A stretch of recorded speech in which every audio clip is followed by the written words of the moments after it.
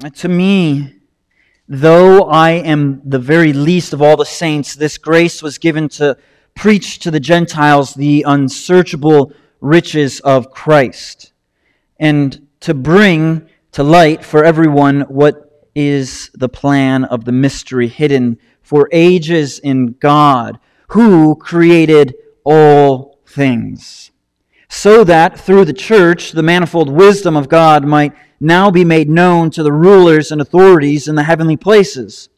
This was according to the eternal purpose that He has realized in Christ Jesus our Lord, in whom we have boldness and access with confidence through our faith in Him.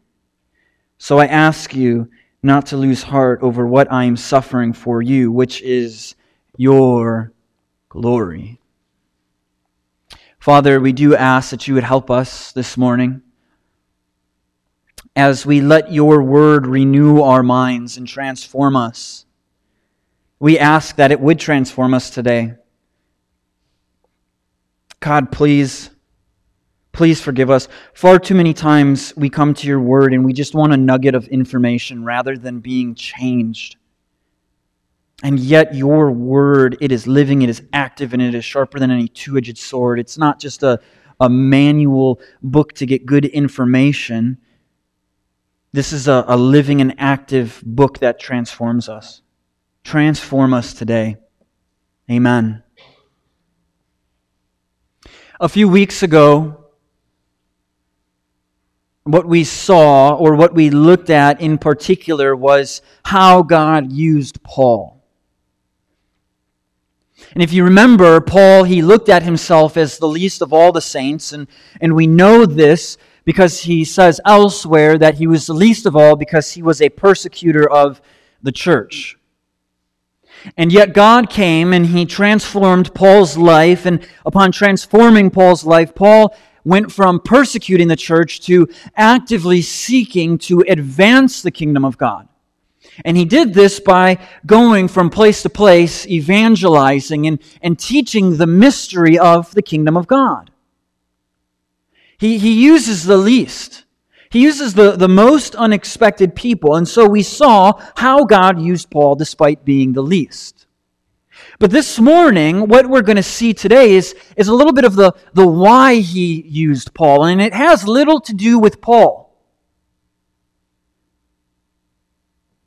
Today we're seeing the why. And it has little to do with Paul. Not much of the why, in fact, has to do with Paul. The why that we're going to be looking at is so that God's wisdom is displayed. God's wisdom is displayed. How? By redeeming sinners and uniting them in one community. So this is what we're looking at today in this passage, in these verses, is that God's wisdom is on display by redeeming sinners and then uniting them into one community. Which is, if you know the context of who Paul is writing to and the time that he's writing to them, you would understand and you would know that there's not much unity outside of tribe, outside of people group. It's the Israelites over here, the Hellenists over here, the Greeks over here. It's a pretty divided culture.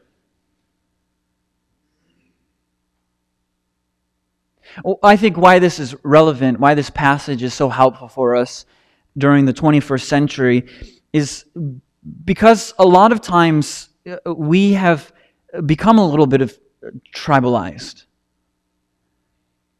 In fact, we've made the church kind of about ourselves in some aspects. I remember one pastor in a book when he was talking about this, he talked about the modern church is a little bit like Starbucks, where Christians come in and they say, I'd like a caramel latte with soy milk and an extra shot, and please go ahead and make that grande, but I also want the temperature to just be just right. Kate understands what I'm saying.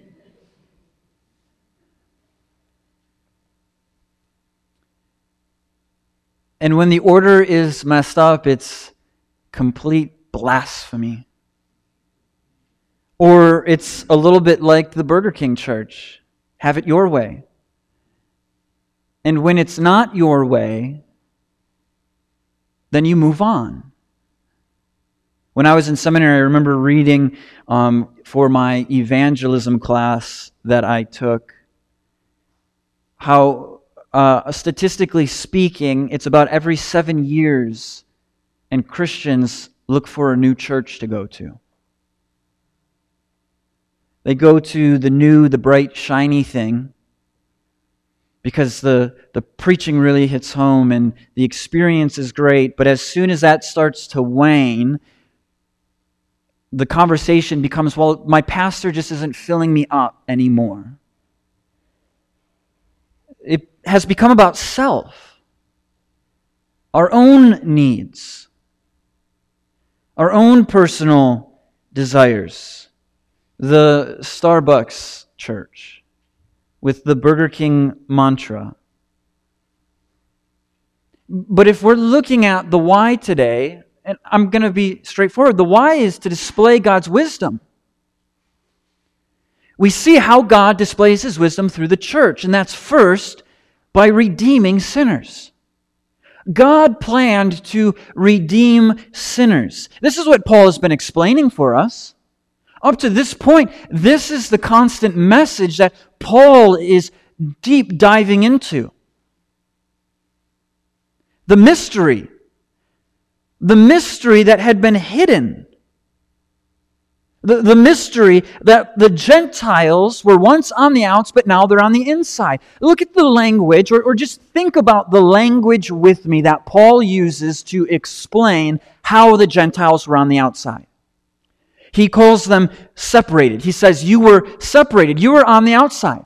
As if there was a great chasm the size of the Grand Canyon, and you're looking across and you're seeing what's on the other side, but you are separated, and there's no possible way to make your way over there.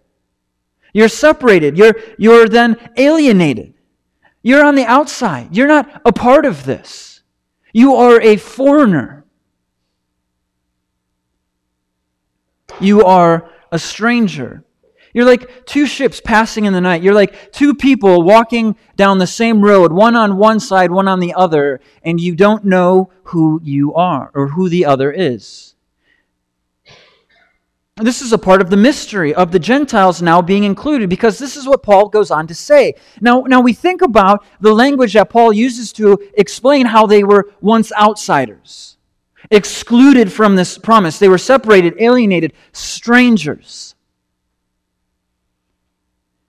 But then he goes on to show them how through Christ and through their trust in Christ and through the blood of Christ, they are now insiders. They're actually made one. The language Paul is using here is like being married to one another. The two become one.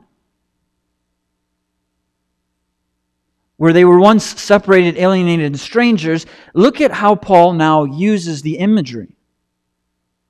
You go from being separated to now citizens. You go from alienated to now part of the family. You go from strangers to now being bricks to be used to be built up into a dwelling place for God. If that's not an image, I don't know what is. Strangers to now intimately having the God of this universe dwell in you. And being used to build up the church for God to dwell in you. And so this is what Paul's been doing. Paul has been explaining the mystery because it was God's plan to redeem sinners. We so quickly forget that. We so quickly just kind of gloss by and assume, of course God redeems sinners. But we don't understand is that for God displaying His wisdom to this world is to redeem sinners, and that God planned to redeem sinners. And so what is the means? What is the means that God uses to redeem sinners? Yeah, I'm not just talking about Jesus' life, death, and resurrection. I'm asking what must be done. Do people just magically poof become Christians? Do they just wake up? I mean, the Holy Spirit could do that. But Paul tells us in Romans that faith comes by hearing. And this is why Paul was commissioned to go to the Gentiles to explain this mystery.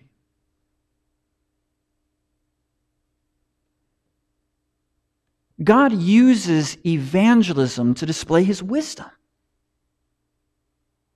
He uses His evangelism to display His wisdom by redeeming sinners. And this is Paul in verses 8 and 9. This is what Paul is talking about. How he went and he preached, or what we could put in here is he went and he evangelized. And what did he evangelize about? Our passage tells us he evangelized about the unsearchable riches of Christ, or God's rich grace in Christ. So as Paul is going to Ephesus, or as he's going to these different cities and different places, he's evangelizing and telling people about God's rich grace that He has towards mankind. Not just the Israelites, but to all the nations. And Paul then goes on to communicate. This was my job. My job was to bring to light the mystery that had been hidden for ages. This was God's plan. God, planning to display His wisdom, planned to redeem sinners of all different types of backgrounds, ethnicities, social classes. And it wasn't a mistake. It's not like some people that say, well, there's this Old Testament Jewish God, and now there's the Judeo-Christian God.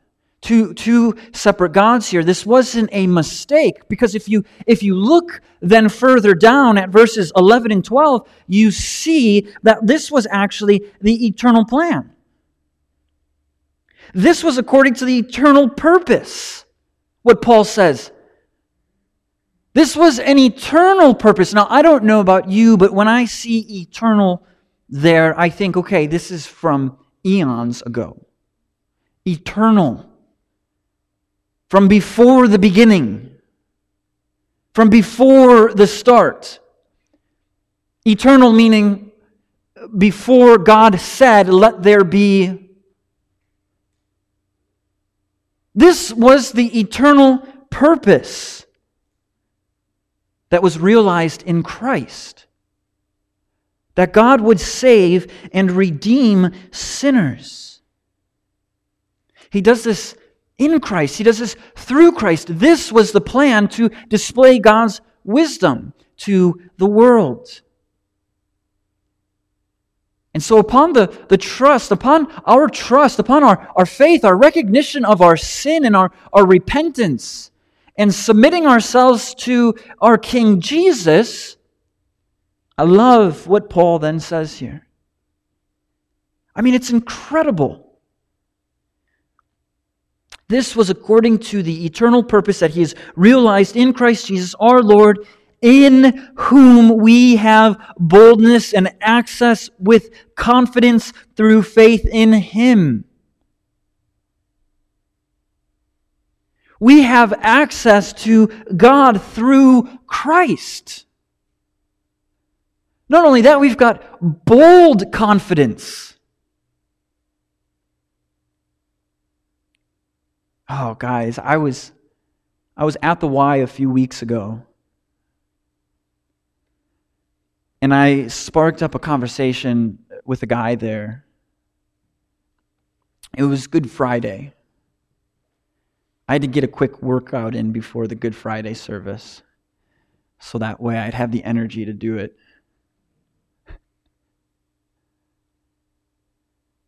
And as I was talking with him, I just asked him, I broke one of the culturally unwritten rules, and that's I just asked him if he goes to church anywhere.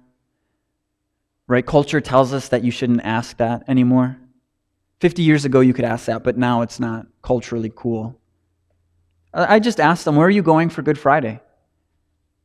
And so he told me that there's a local church in the area, a Catholic church that he's been going to for 55 years, and that he's going to be going there, not for Good Friday because it's not obligated, but for Sunday he would be going there. 55 years. And I was talking to him a little bit more just about his understanding of the church and just asking a lot of questions. And as he was talking, he was telling me just how he knew that the good Lord was looking out for him because he had multiple times where he almost died. But he knew that God was looking out to him because he knew that Mary answered his prayers. And here's the most tragic thing. As the conversation is winding down and as he's getting ready to leave, he looks at me and he just says, I hope it was enough. I hope I've done enough.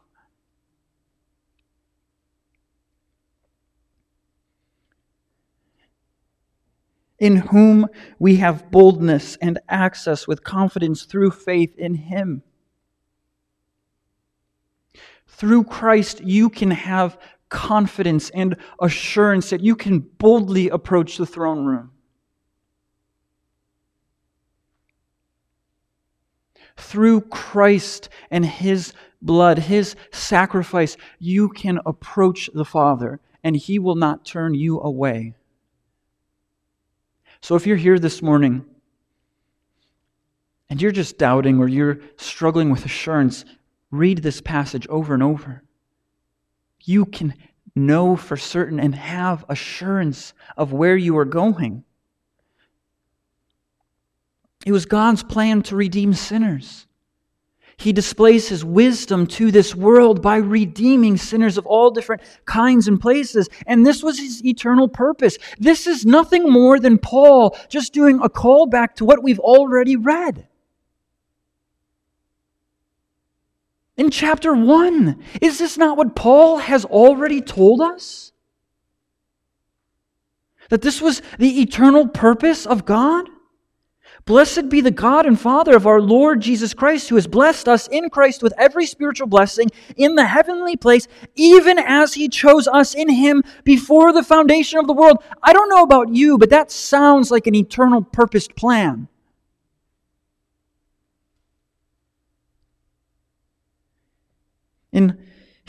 For the foundation of the world, that we should be holy and blameless before Him. In love, He predestined us for adoption to Himself as sons through Jesus Christ, according to the purpose of His will, to the praise of His glorious grace with which He has blessed us in the Beloved.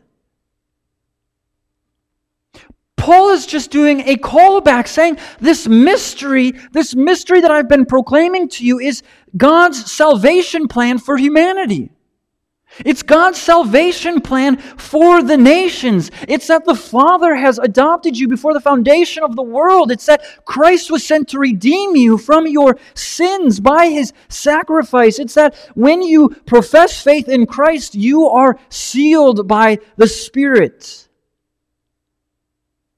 Paul's just trying to bridge the gap for us. That we now have these spiritual blessings, and this was God's eternal purpose. Now, unless you are Jewish here, we're the Gentiles that were excluded. That we were on the outside, and yet now Paul is saying, no, the mystery that was hidden for all ages was that you would receive God's spiritual blessings. This is exactly why Paul, at the end of explaining the spiritual blessings, follows it up with a prayer that they would know more and understand more of these spiritual blessings. Because our hearts being so quick and prone to forgetfulness. We need more of understanding of God's salvation plan, not less. Our affections need to be stirred more with the understanding of God's salvation plan, not less. And so this is why Paul, in chapter 1, he follows up with this prayer of wanting to understand more of God's eternal purpose. And so God planned to redeem sinners. He planned to display His wisdom by redeeming sinners. But then He also plans to display His wisdom by uniting them in one community.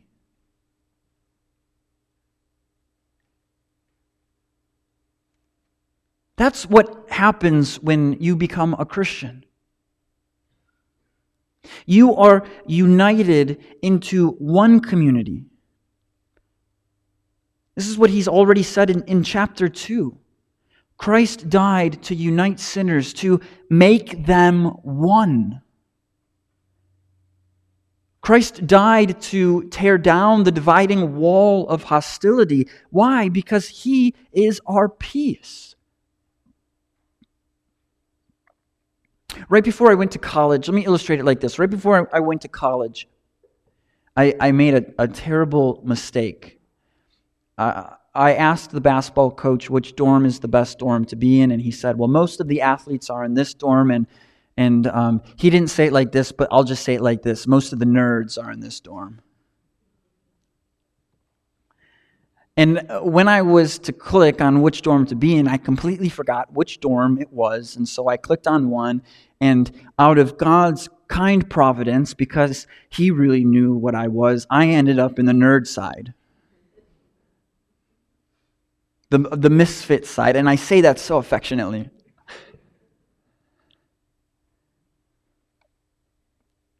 And let me explain to you the people I lived with for that first year. There was me, the one who was going to be away all the time playing sports. There was another one who was, he was a hippie that loved to play worship music and loved theology. If there wasn't a time that I walked into the room where he wasn't playing his guitar and singing. It got a little frustrating at the beginning. I got over it. and I'm saying this is what he called himself, not me, him, okay?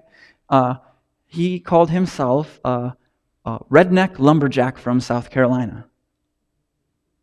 Athlete, musician, redneck lumberjack from South Carolina. Here's just so redneck and lumberjacky that he worked on the maintenance and had to get up at 5 a.m. My first night there, he had this flip phone that he used for his alarm. And his alarm was a chainsaw that he recorded before he left home. So I was woken up at 5 a.m. Taking deep breaths because I was freaked out. And yet, there was so much peace and unity between the three of us. I mean, we bickered. We got underneath each other's skin, but there was peace and unity because Christ brought us peace. And although there was the athlete, the musician, and the redneck lumberjack, we went out of our way to try to support one another and show that love and brotherly affection towards one another.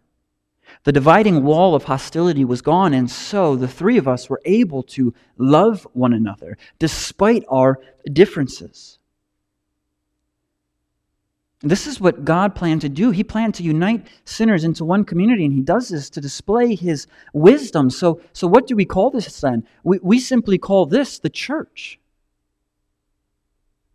This is what this is called. When God redeems sinners, He unites them in one community, and we call this the church. In fact, this is what Paul called this, the church.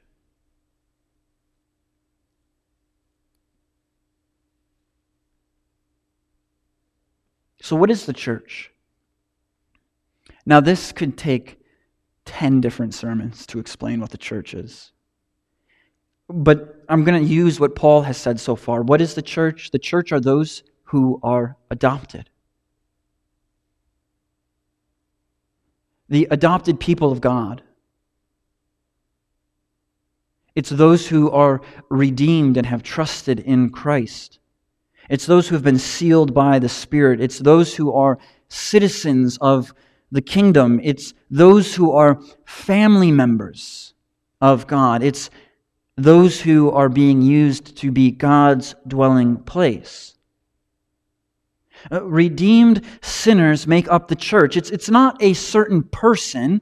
It's not just a particular type of impressive person that God says, well, here is the best person to advance my kingdom.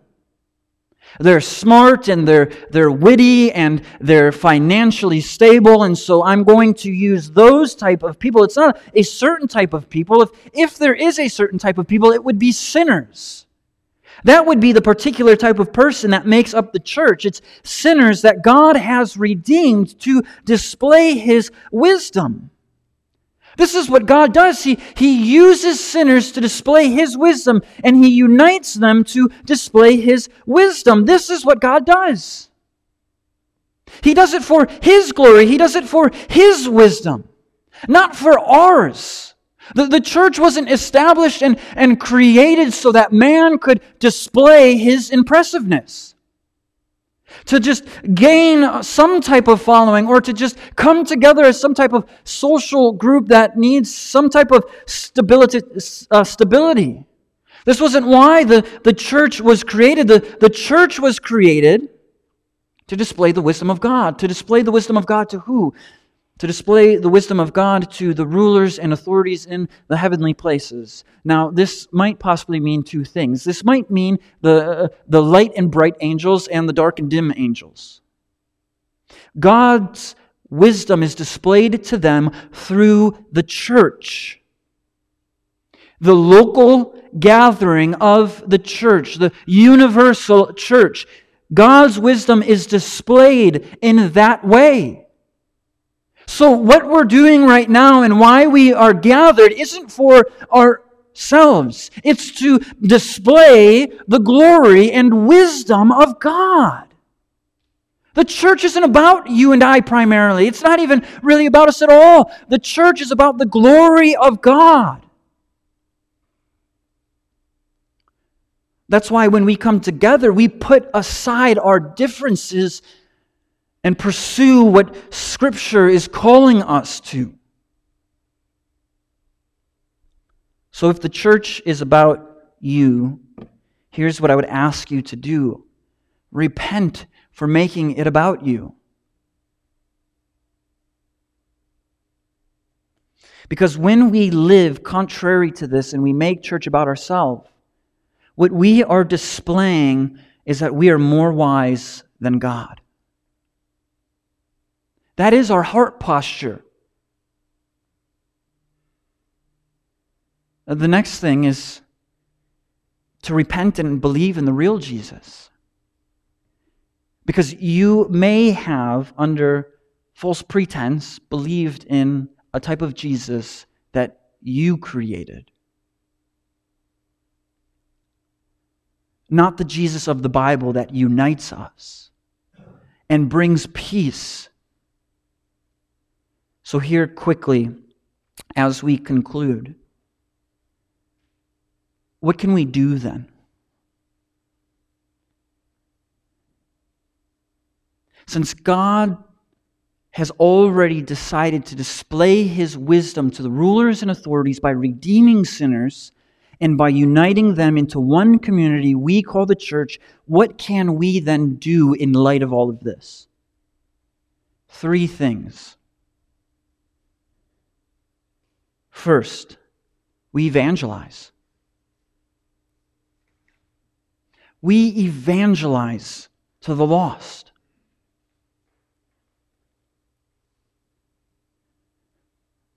And I understand that for some of you, that is a weighty task. And yet, if it's not about us, but to display God's wisdom, then that needs to be the first thing in our mind. This is for God's glory, not ours. So if I'm rejected, they're not rejecting me, they're rejecting God.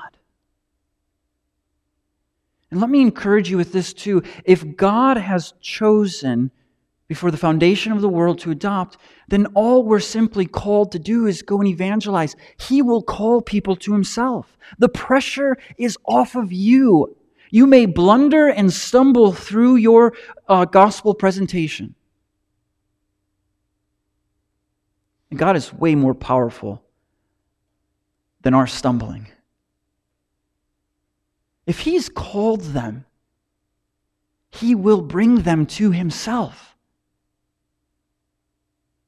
So here are just a few things. How do I evangelize? Here's two easy ones that we should treat as open season. Monday morning. Monday morning, when you're at work, or you're talking to a family member, and you ask them, how was your weekend? And normally, if the person is self-aware, they will then ask you in return, how was your weekend? If there's time, of course.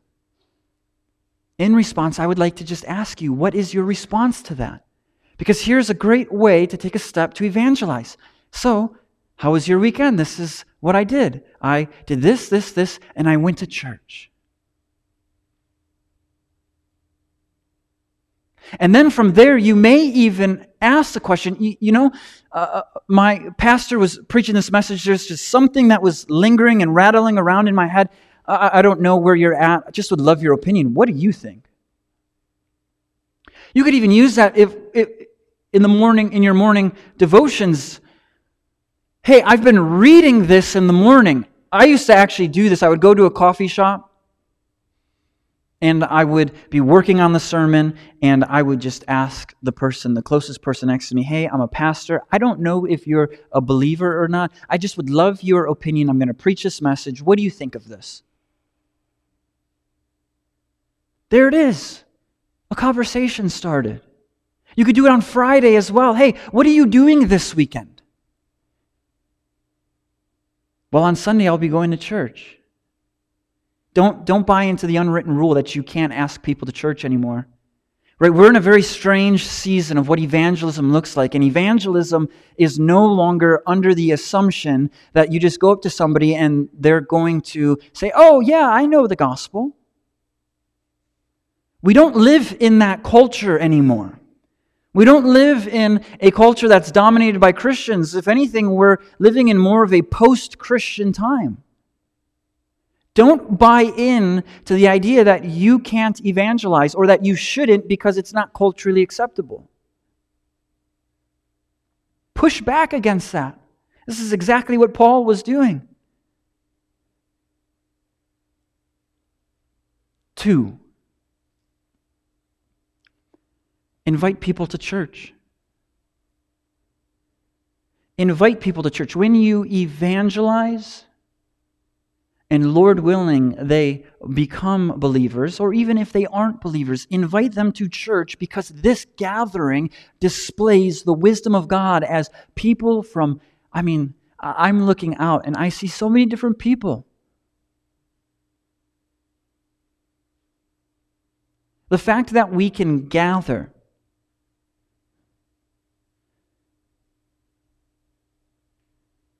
is incredible. And we gather because of our common interests, our common belief that Jesus Christ is King. And so invite people to experience that. To experience God's wisdom so that way they can see it displayed.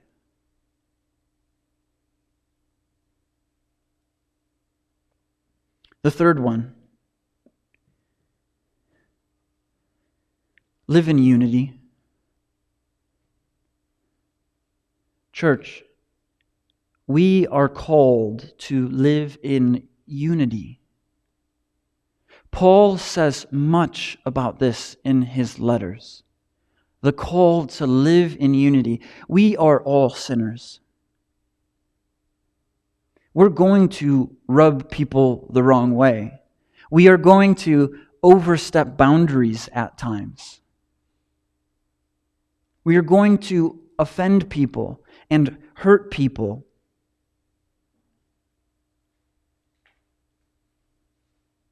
That is where then we are called to be peacemakers. And peacemakers aren't ignoring when you've been sinned against. Peacemakers are either confronting sin or confessing sin. The other way to live in unity: invite somebody out for lunch that you have not gotten to know. Do it today. It's raining out. Well, I think. Yeah. Invite somebody to lunch with you. Invite somebody over for dinner that you have not gotten together with. Get to know them. Ask them questions about their life. This is... I was going back and forth whether to use this as an illustration, but I'm going to, because I want this... as a teacher, I'm called to rebuke at times. We had our soup, salad, bread, and fellowship a few months ago. And it broke my heart to see on one side it was the 50-plus group, on the other side it was the 35 and below group. That is not good, church. That is not good. We are called to live in unity. And that's not saying to be best friends with everyone, but that is a call for us to see each other as a family and to pursue one another, to confess sin or to confront sin.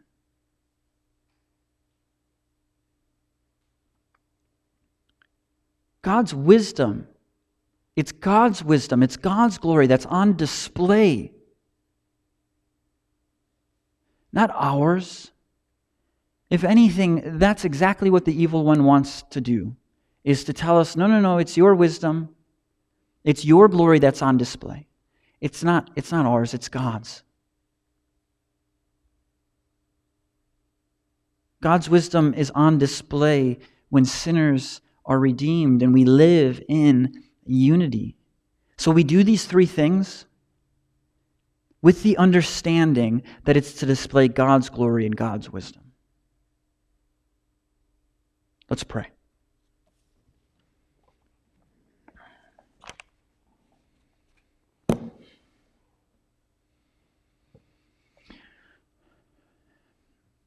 Father, would your name be glorified?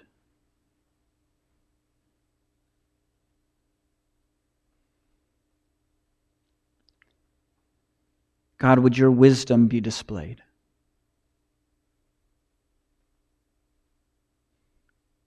God, we ask for your help. And we thank you for your word, which leads us, which teaches us, which corrects us, which rebukes us. We pray this in Jesus' name. Amen.